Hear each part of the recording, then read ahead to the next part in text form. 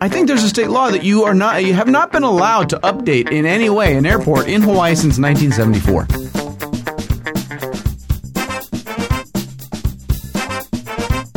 Well, once she gets the hang of it, she can go through about 12 shots in a second and a half. Bang, bang, bang, bang, bang, bang, bang, bang, bang, bang. Charge me the $25. Charge me the $25. Charge me the $25 for the iced tea and then get out of my face. Here we are. We're back in the garage under the flight path at Los Angeles International Airport.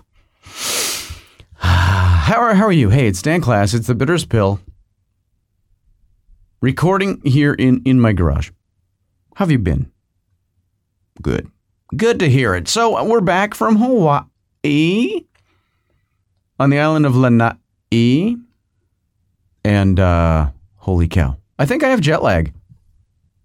No, I don't think I know. No, I'm pretty sure. What is jet lag really? Basically, it has nothing really to do with the jet at all, other than the jet takes you somewhere abnormally fast.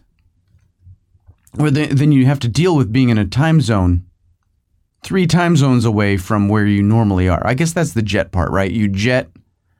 Because if you drove from time zone to time zone, it probably wouldn't really be that big a deal, right? You just, you drive for a day, drive for 2 days, and then you lose an hour, gain an hour. But jet, I suppose if you jet, then you got to deal with like these big lumps of time that you can't deal with.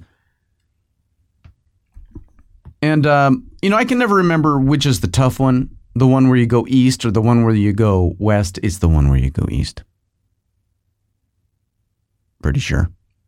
Because I don't want to go to sleep at night. Although I'm exhausted, I just don't, and I sure as heck don't want to get up. So, whatever. We're still on Hawaii time, apparently, even though we're back here in California.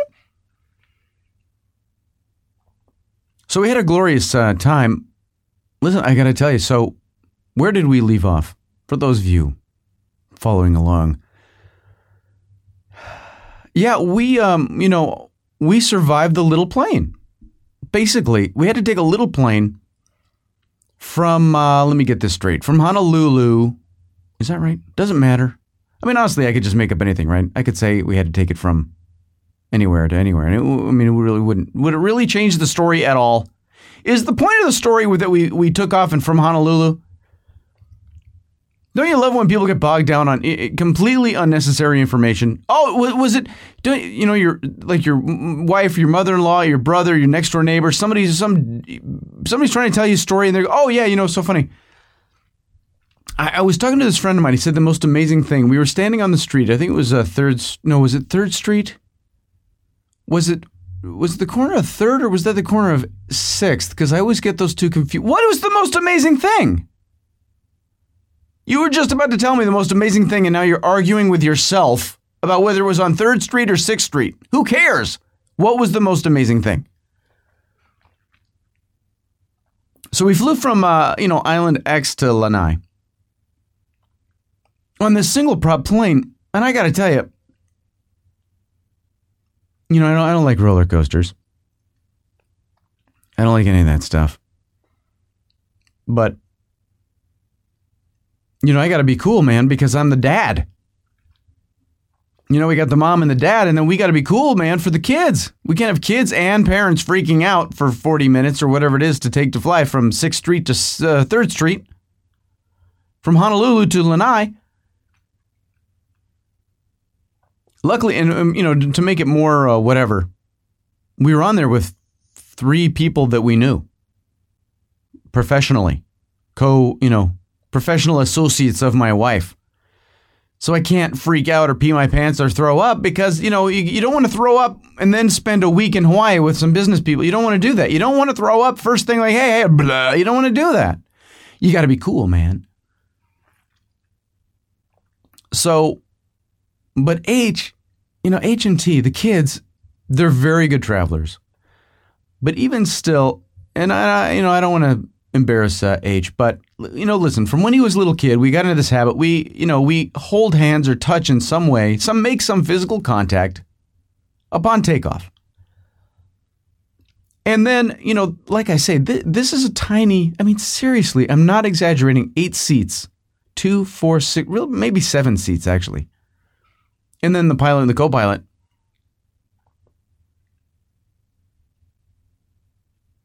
Well, we take off. And then, H and I decide we're going to kind of, we're going to remain connected. Let's put it that way. Okay. We're going to remain connected through the flight. And the guy in the back, the professional associate of my wife's, he's kind of joking around like, hey, Dan, you guys are holding hands. Are you comforting him or is he comforting you? Ha ha. And I'm like, oh, that's funny. That's funny because you know what? I'm so glad that we actually are, jackass, because I'm freaking out because do you see how high we are right now? If we fell out of the sky right now, would you be able to survive it? I don't think so. But the flight was beautiful. Wow, it's kind of amazing. Now I understand. I kind of get it why Cousin Ronnie wanted to learn to fly other than, because he's financially capable of doing so. And has apparently, the free time of someone who made some good, hardworking decisions in his 30s and now reaping the benefits in his, 40s. We're flying over the ocean, the water. We can see this island and that island. We can see the waves and the this and the that. Go through some clouds. There's this big kind of... It was wild. We're flying through the clouds. And every once in a while I can see the shadow of the plane right out my window. And the shadow of the plane is ringed by a circular rainbow. If you can imagine, a rainbow is usually either a semi-circle, half a arch. You know what I'm saying? It's usually it's usually from there. There's usually, half a circle. This is a full circle. This is a full 360 rainbow target. That's what it looked like. I'm sorry. Around the shadow of the plane. Like at any moment, we could be shot down out of the sky by leprechauns. And I'm trying to show it to Hudson. And I, how do you point out something like that?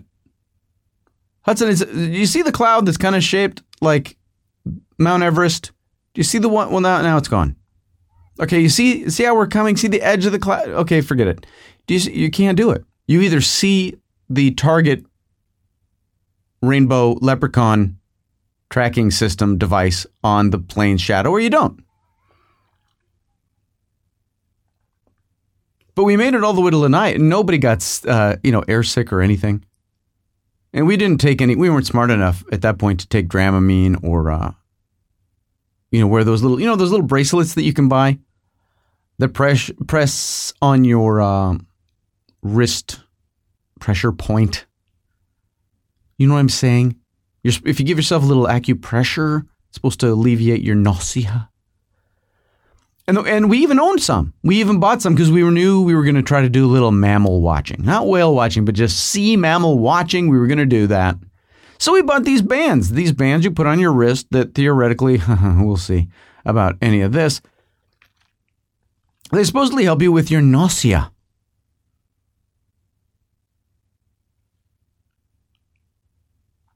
Well, we land in Lanai. Now, I got to tell you something. So far, and so far I've landed in Hawaii, 3 or 4 different places, let's say. Okay. Kona, Maui, and then, I guess Honolulu now, right? Or wherever that was, 3rd Street, and then Lanai. Now, Kona is exactly what you would expect. It's this tiny little airport. There's barely anything there. It all looks like it's made out of lava, just stacks of lava rock. But it's exactly what you look like. They put a layer on your neck and you go get your bags. Maui, I have absolutely no remembrance of whatsoever.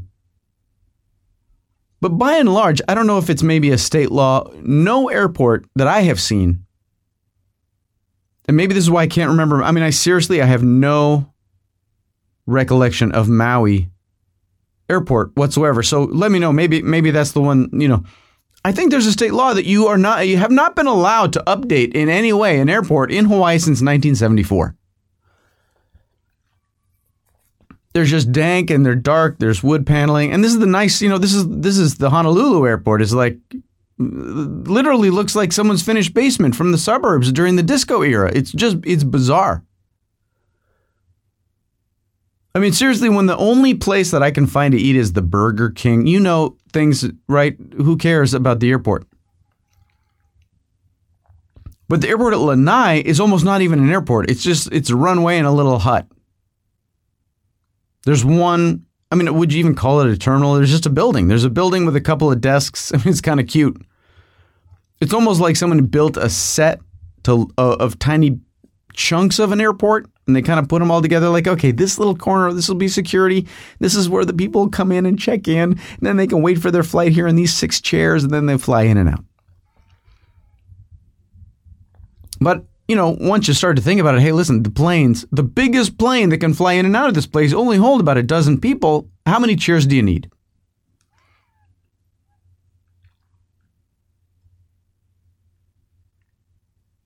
Well, we make it to the resort. The resort is gorgeous, of course. It's a 4-star, 4 seasons. The kind of place that obviously, under our own steam, we would never go. But Lanai is deserted. Really, honestly, Lanai, and I think I told you last time when I was, whispering into my iPod.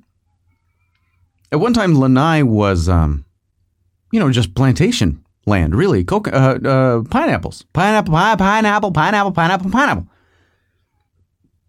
And vaguely the story goes that when they moved out all the pineapples, there was a population there of, 3,000 people with nothing to do. Thanks. And if I understand correctly, this is like a game of telephone tag, getting the history of Lanai. I should look it up.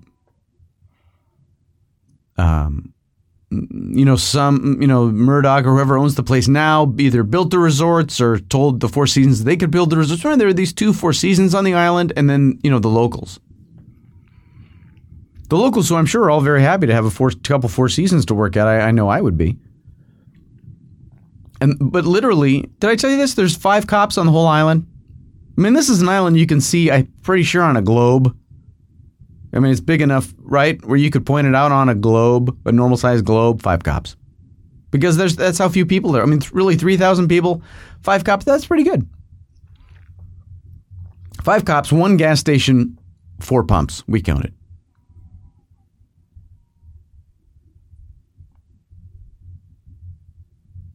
So, no, and I think I told you, we were not going to go this year.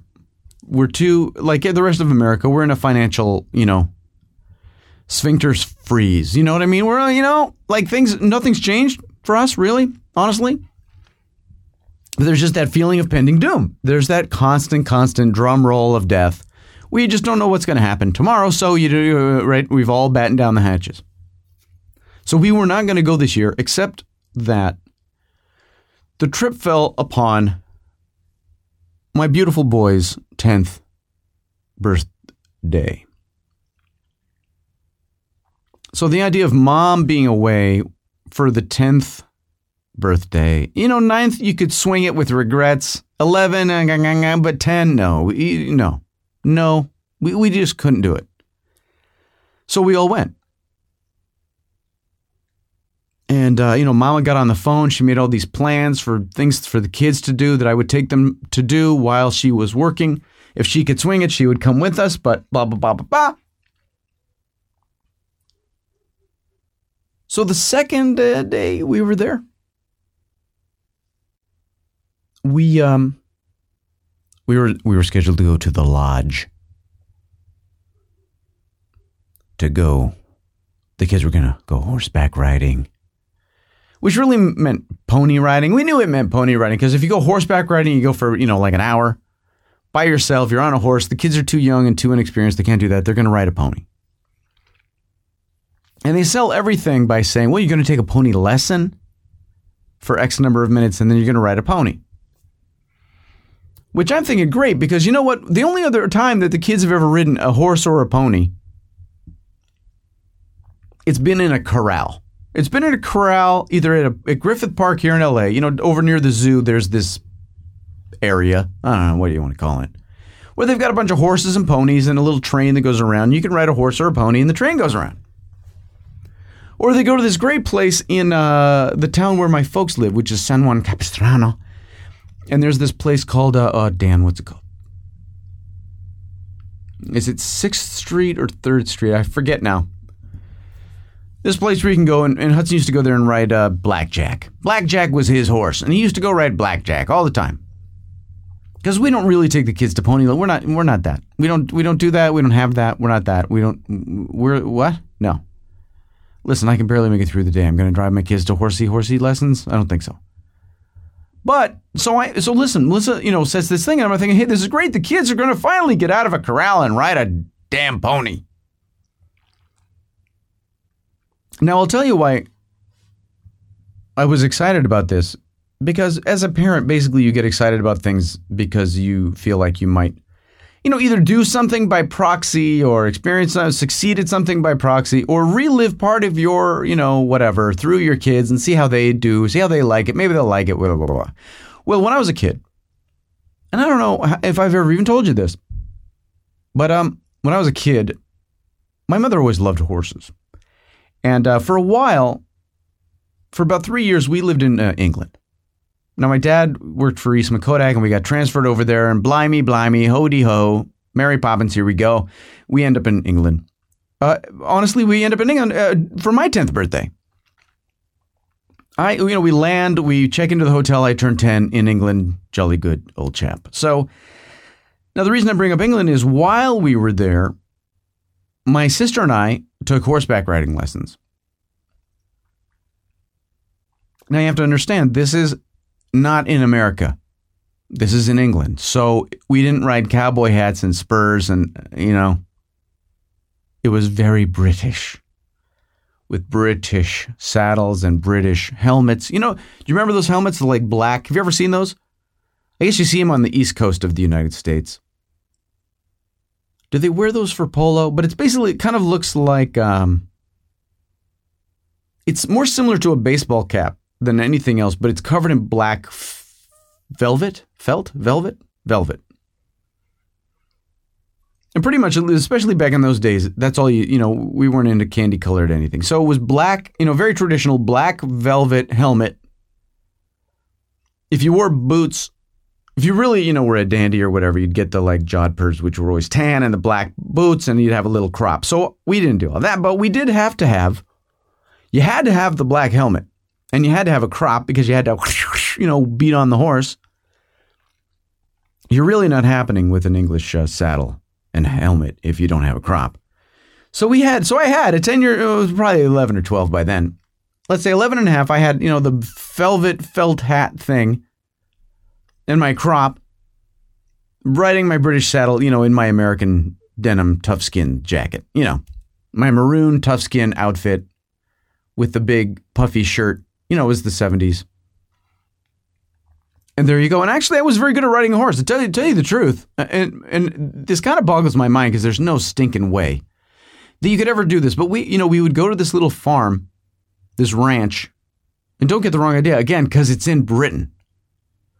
So you're expecting leprechauns to jump out of,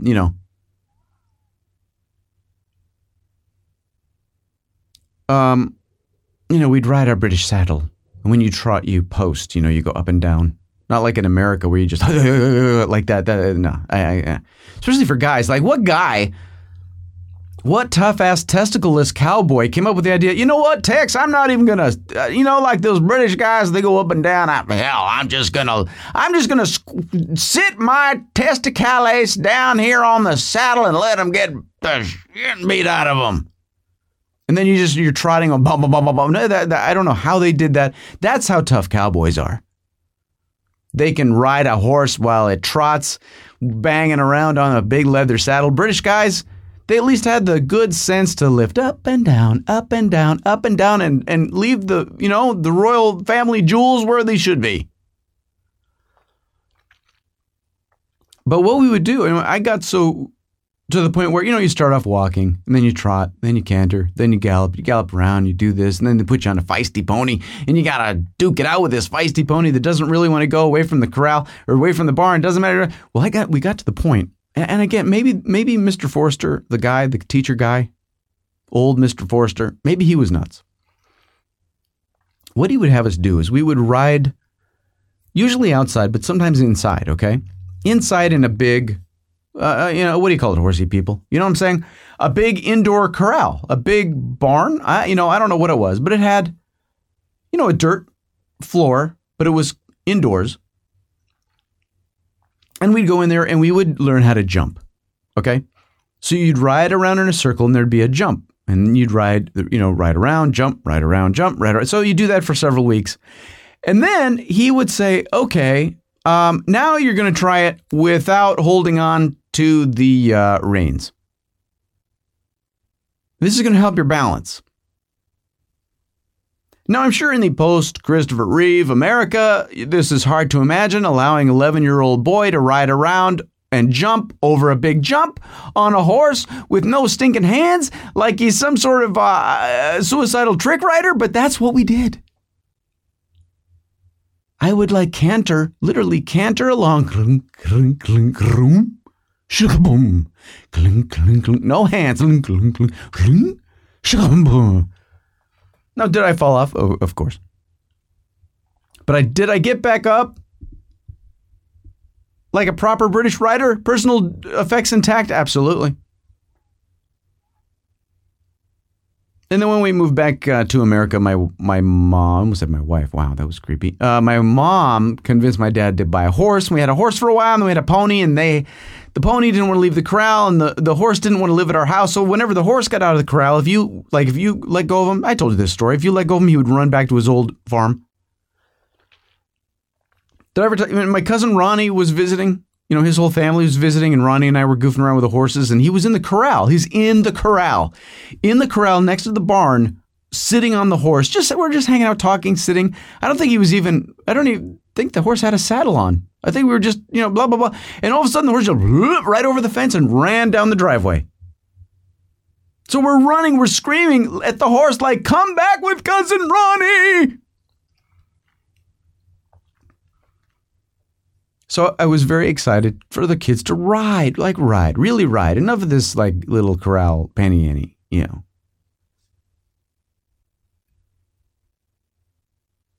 So we go up to the lodge, and I don't know, maybe they're just trained differently at the lodge. One of the fantastic things, and I'm telling you, the rich have it made. Because, on these recordings, and these are recordings, on these little recordings that I do like this one, I often complain about customer service. Particularly on the phone or in person, it doesn't really matter. Customer service stinks.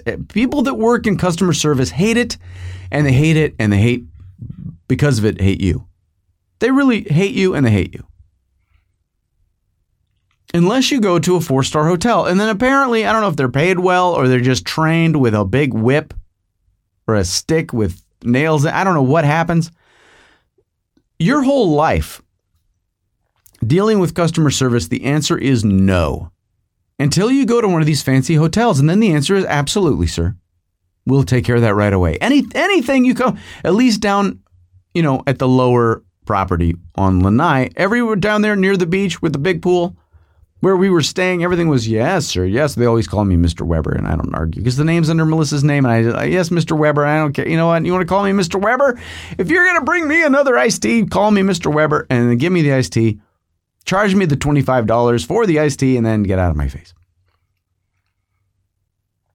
And I don't know if maybe the people, so what it is there's 2 Four Seasons on this island. You can go to either one. Doesn't matter. If you're staying at one, you go to the other. It's not a big deal.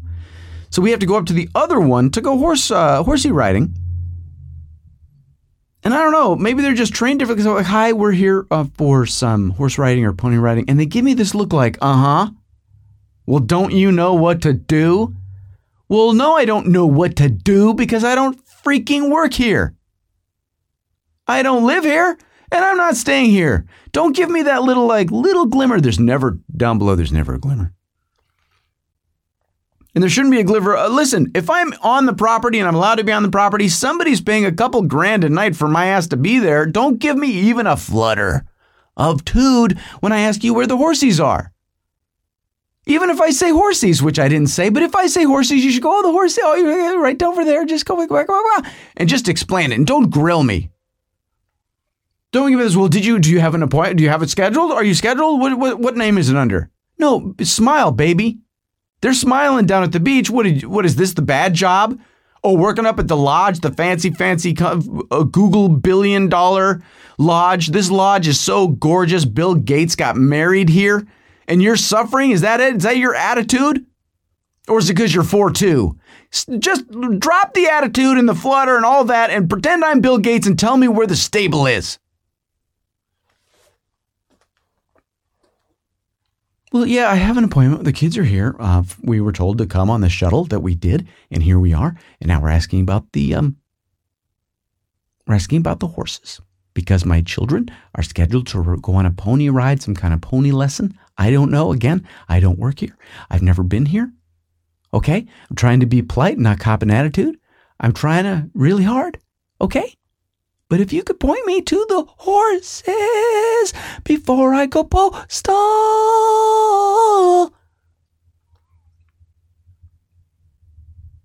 So she tells us you got to go out, you got to go back out and wait and they'll come up and get you. Or someone will take you. Someone's going to take you. Well, should we walk or are they going to? No, they'll drive you. Don't, because God forbid you walk. You can't walk. You're not allowed to walk. Well, it turns out it's literally half a block away. And when I say block, obviously there's no blocks. We're out in the middle of nowhere. It's a former plantation. So, they take us over there and they drop us off. And there's this like little, cowgirl down there. And I don't know her name. We'll call her Dawn. I don't know what her name is. So this is a beautiful stable. Trust me, this is not the stable that my sister and I used to muck out back in 1974. This is a beautiful 4-star stable. Not too 4-star, so you don't want anyone pooping in there, but it's nice. And hey, how you doing? And we were expecting, because they're expecting you, of course, because you've scheduled it and it's all, right, everybody's all buttoned up and releases have been faxed back and forth and this and that. And how you doing? So,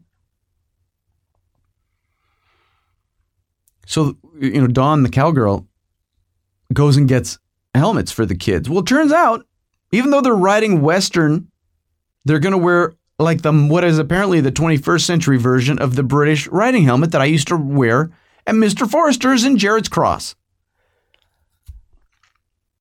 Except now, of course, because it's the 21st century and it's America, they're not covered in velvet and they're not black. They look like someone married essentially one of those old black velvet jobbies like I had with a bicycling helmet. So it's got vents, it's plastic, it's styrofoam, dark, it's very cool. It's cool. Like if you had to wear a cool, modern looking riding helmet, that would be it. So they put on their riding helmets and then she says, okay, I'm going to go get the pony that we're going to ride. You're going to take turns and you're going to ride on Pony Boy. Pony Boy is going to be your horsey today. Pony Boy. To which I say to Dawn, his name is really Pony Boy? What do you mean like in The Outsiders? And she says, what do you mean? And I say, like in the, I don't know, was it The Outsiders or was it Rumblefish? Pony Boy? What do you mean? Well, now you got to make a decision. You right? This is going nowhere. Am I the only, did I grow up on a, like, you spend all day with a 15-year-old pony named Pony Boy. And children and their parents come here all day, every day from the Four Seasons. And I'm the first guy to mention that Pony Boy is named Pony Boy and that there's a character Pony Boy in some S.E. Hinton or whatever book. It's either The Outsiders or what did I say? Rumblefish, or one of those books that was turned into a movie. I mean, am I that old that this is just like the most obscure reference that ever? What?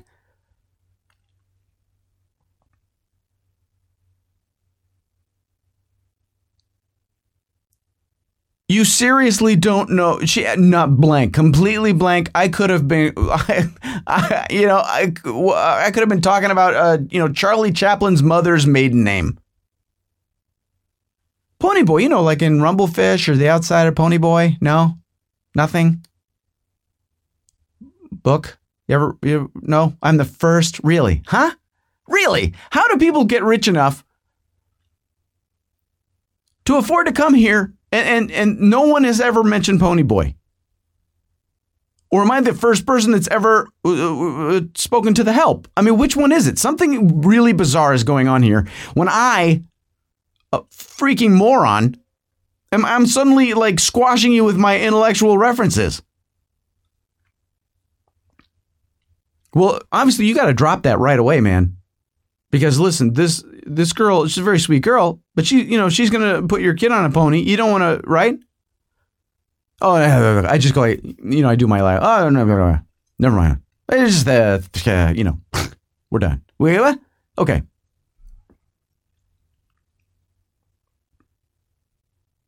But I'm still excited because, listen, this is starting to get a little nostalgic. Look, I'm in a stable. See, when the kids go and ride around a corral at the park or at the little thing, the farm thingy, the farm market thing down near my folks, there's no stable that I ever see.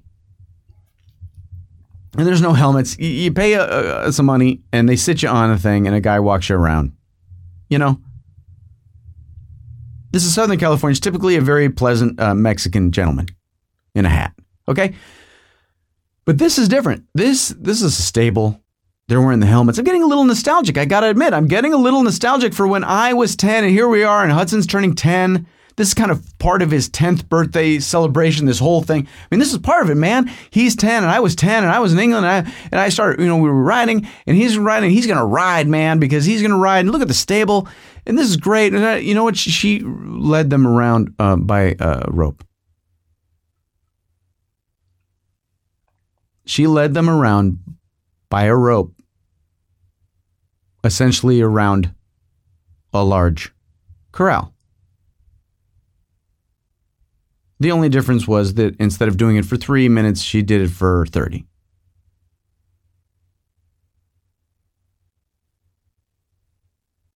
So well, that's not a lesson. That's not a lesson. Like teaching the kid where to put their foot in the stirrup and then having them sit on the back of a horse while you walk it around a corral. That's not a lesson. A lesson is where you learn something and then try to do it. That to me is a lesson. A lesson is like, okay, then you do this and this is how you stop the horse. This is how you make the house. Okay, now I'm going to let go. There's something about the letting go part to me is you got to get to that part in the lesson, but maybe, insurance waivers. I don't know. So God only knows how much Melissa committed for paying this. And you have to keep in mind, again, it's gorgeous. We're on a hill. We're in Lanai. It's a beautiful day. It's sunny. You can see the quote unquote city of Lanai kind of, a couple miles down the hill. And when I say city, of course, I mean the really tiny little town of Lanai that's called Lanai City. But I mean, it's gorgeous and gorgeous and gorgeous. Really, honestly, very nice. She was very sweet. Maybe not well read, but very sweet. She led them around the corral.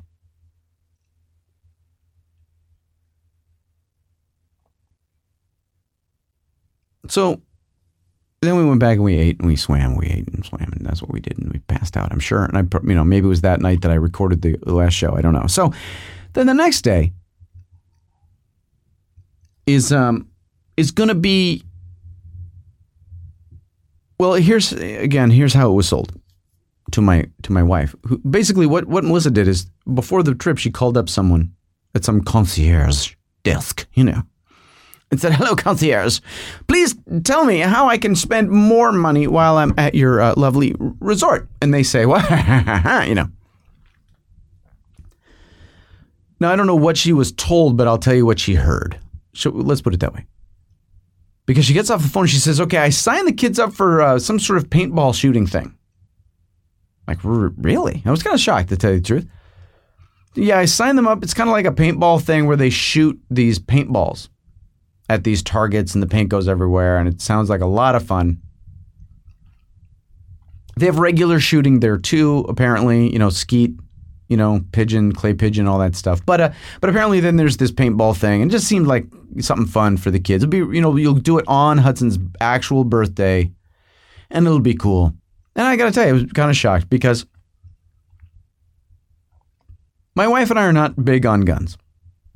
And, for many reasons, not the least of which, of course, is that, now, you know this story because I told it in great detail, but my second cousin, my mom's cousin, Uncle Mike, was killed in what was at the time, and I sincerely hope still has the dubious honor of being the biggest mass murder in the history of San Francisco. And ever since then, I was never that big on, firearms to begin with. I had a BB gun when I was a kid and all that stuff. You shoot BBs and pellets down in the basement, put a big blanket up and target on it and But you get really kind of anti-gun when a family member is murderized.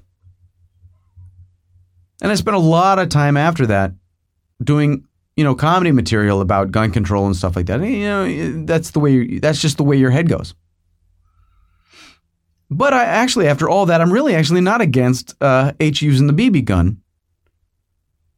And my dad still has my old BB gun. And my dad,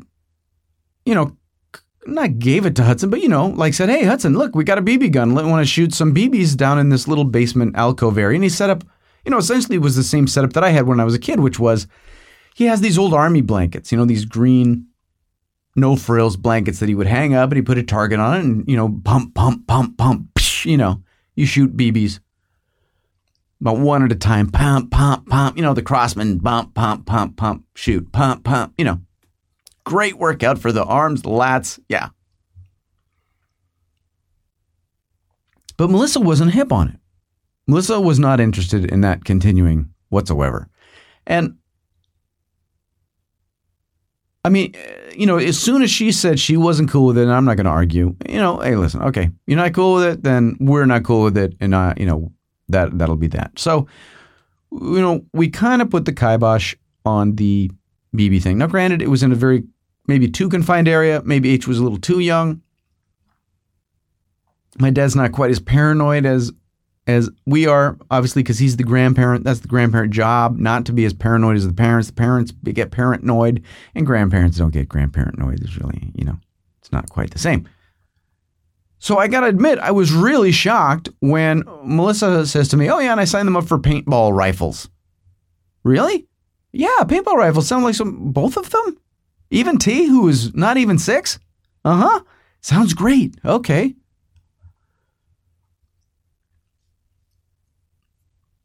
So the next day we go from the beach resort thingy up to the lodge. The lodge. And I was not joking, by the way. This lodge, I think it's called the Lodge. The Lodge at whatever. I don't know. It's really beautiful. And it really is honestly where Bill Gates got married. Apparently what he did, and this is, again, what money can do. What he decided is he wanted to get married there. And he decided he wanted to be fairly private. So he basically rented out, I think, both resorts. And he rented every airplane and helicopter within flying distance of the island. So there was literally nothing available for you to rent to fly over and try to take pictures of his wedding. No. He personally grounded all aircraft in the area for the duration of his nuptials. So we go up to the lodge, the old school, looks like a hunting lodge. And how appropriate, because we're going to do our little paintball thingy. And I go back up to, I think even the same woman, like, hi, we're here. We've got an appointment at 10:30 for some kind of paintball thing. Paintball? Well, there's no paintball. Well, it's like paint rifles, it's like air rifles, paint air rifles. There's air rifles up at the clay sports. Mm-hmm. Okay, again, why are you correcting me in that way? It's not actually, I got to tell you something. It's not my job to say it right. It's really not. It's my job to communicate to you in whatever spasmodic way I see fit what I need. And for you to decipher it and act like I'm the most normal person in the world. That is part of your job at a 4-star establishment. Don't even give me the flutter, but just give me the what time is your appointment? So listen, you need to quit. I don't know if you're PO'd that your parents got fired from the Dole plant when the factory, right? Don't take it out on me. Listen, we're here for some sort of shooting. And it's supposed to start in a half an hour, and I don't know where it is or how to get there. Well, they'll send someone to get you. Okay, great. But I'm starting to get the feeling, because I keep getting corrected, that there are no paintballs. Okay. Dan, Melissa, everyone, attention, there are no paintballs. So this guy comes down from the shooting thingy, clay sports.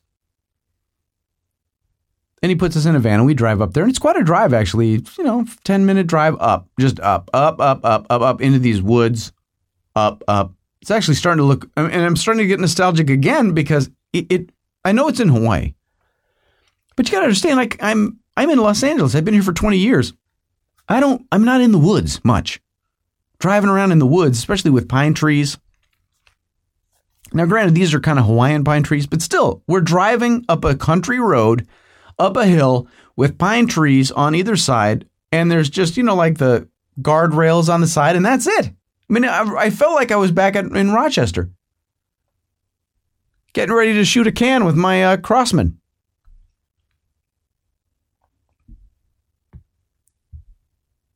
So he lets us out of the van and I go in the building and there's this lovely, attentive, pleasant woman in there. Hey, can I help you? Yeah, we're here for the 11 o'clock thing. And I thought it was paintballs, I say, like apologetically. Like, listen, I know I don't know what I'm talking about. And I'm not going to get on anyone's case, which I really could, about somehow confusing my wife enough, who, by the way, is a very intelligent woman, completely confusing her into thinking that this was some sort of paintball situation. So I'm going to kind of apologetically go, well, I thought we were here for paintballs, but we're signed up for something for kids. Please? Well, it's air rifles, which basically means BB guns, pellet guns, but you don't have to pump them up like my old ton Crosman.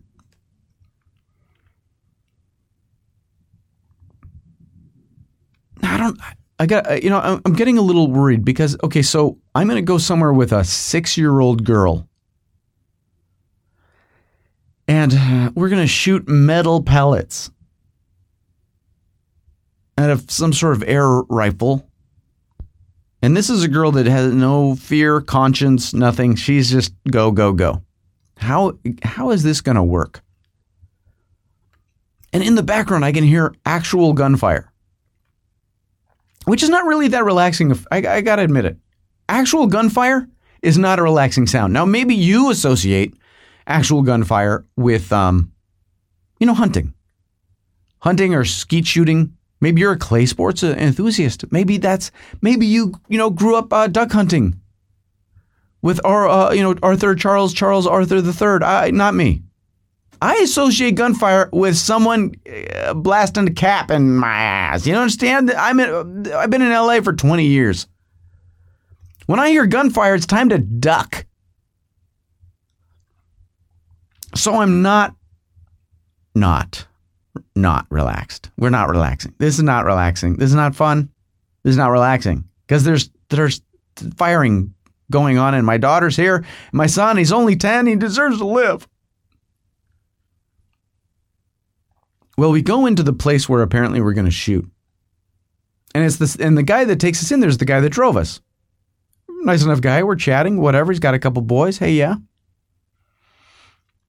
Well, it's actually this very put together situation, as it would have to be, right? Because you really are around guns.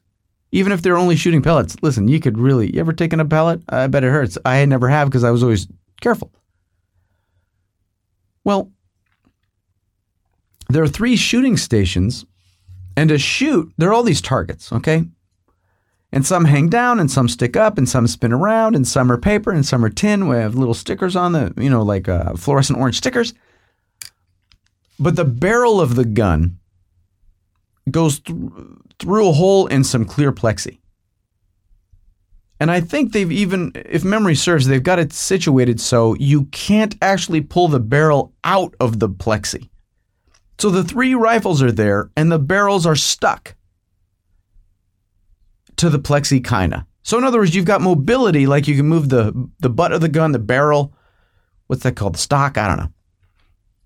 You can move around all over the place to aim all over the whole target area, no problem, but you can't pull the rifle out by mistake and shoot your dad. Which is very comforting to me. And the pellets come on, because I used to have to load my BB gun, one at a time. Pain. Well, these pellets come in these little plastic holders. They kind of remind me of, those cool cap guns. When I was a kid, I was born many years ago, and I was a cowboy for many years, and I had a 6-shooter or 2. And the caps, like super old, do you remember super old school caps? They're basically a roll of paper, like almost like that, like what's it making me think of? Almost like tape, like a roll, and you'd shove it in your cap gun, and it was basically a roll of paper with little mounds of gunpowder stuck inside of it, and you'd bang, bang, bang, bang, bang, bang, bang, and it would do its thing. And then a little later on, cap guns kind of got upscale, and then the cap gunpowder would be in this plastic cartridge thing. So you could pop off like 12 shots, bang, bang, bang, through this plastic thing. Well, it was like that. The pellets were held in these plastic cartridges that you'd load into this thing and then load it into the stock. Boom. It was very cool.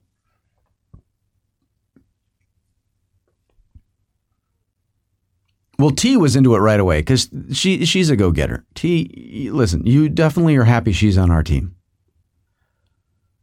Because she's just like, go. Now, she can't pull the trigger at first. She doesn't really understand the whole pull the trigger thing. So I'm kind of showing her, and I take a couple shots at the targets, and, kind of getting her up to speed. Well, once she gets the hang of it, she can go through about 12 shots in a second and a half. Bang, bang, bang, bang, bang, bang, bang, bang, bang, bang. I'm out. But Hudson, meek, pacifist, all defense Hudson. My little angel man, my little leprechaun, born on St. Patrick's Day. He's a hell of a shooter. As it turns out, he's actually very good. Like, don't mess with him, because you know what? Yeah. So he's firing away. Ting, ting, ting, ting, ting, ting. Look, Dad, I got that one. Ting, I got this one. Ting, I got that one. Look at the, like, wow, dude. Well, what they do is, and part of, to get people up there, at the end, you shoot, however many rounds. And I think they shot like 240 rounds altogether, something like that. But your last 2 sets of 12, one of those you shoot into a target, and that's your little souvenir target.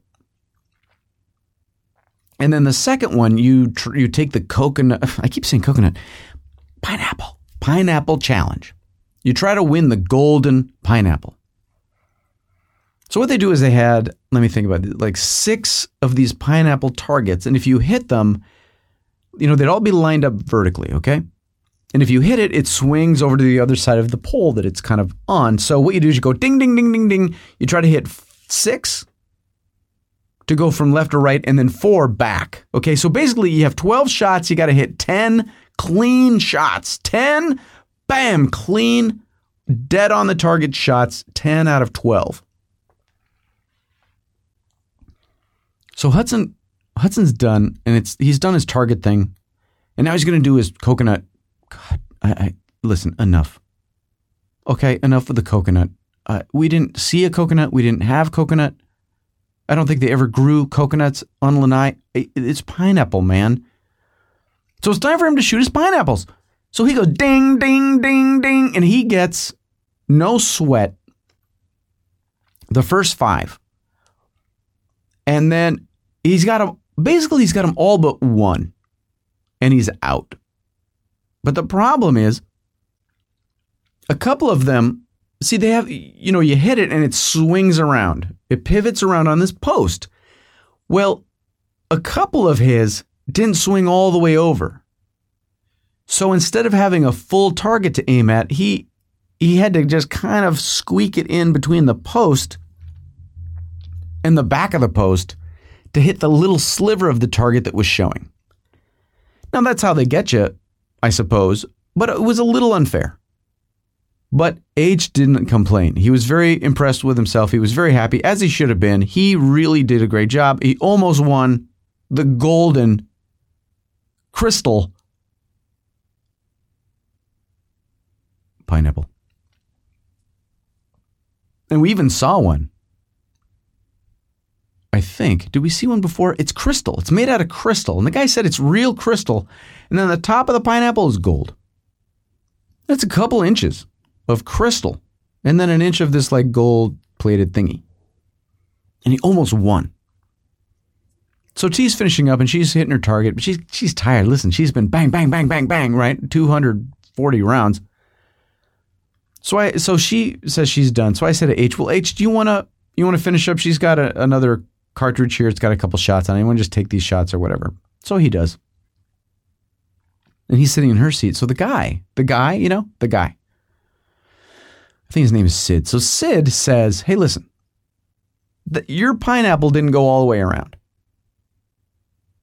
And, that's a little funky. You've got 3 shots left, right? Yeah. Okay. If you can hit from here, that pineapple that's like 90% hidden, if you can hit that pineapple with one of your 3 shots, I'll give you the crystal golden pineapple. Okay? You got 3 shots. You can barely see it. It didn't spin around, but I'm not going in there. So from right here, right now, if you can hit it, then you can win it. Are you serious? Yes, I am. If you can hit it, you can win it.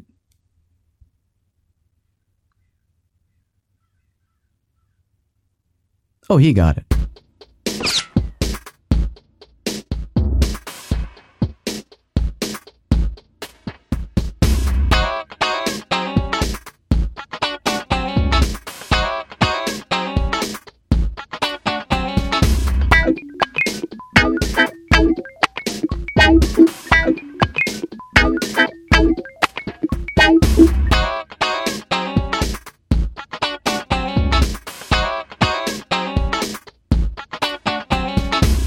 Thank you for downloading. Next time we'll give you the flight home. Okay, that's enough. I think it's time. Let's see. What time is it now? Minus 3 hours. It's probably lunchtime. Okay. Anyway, talk to you soon. Thanks for downloading. Thank you. Thank you.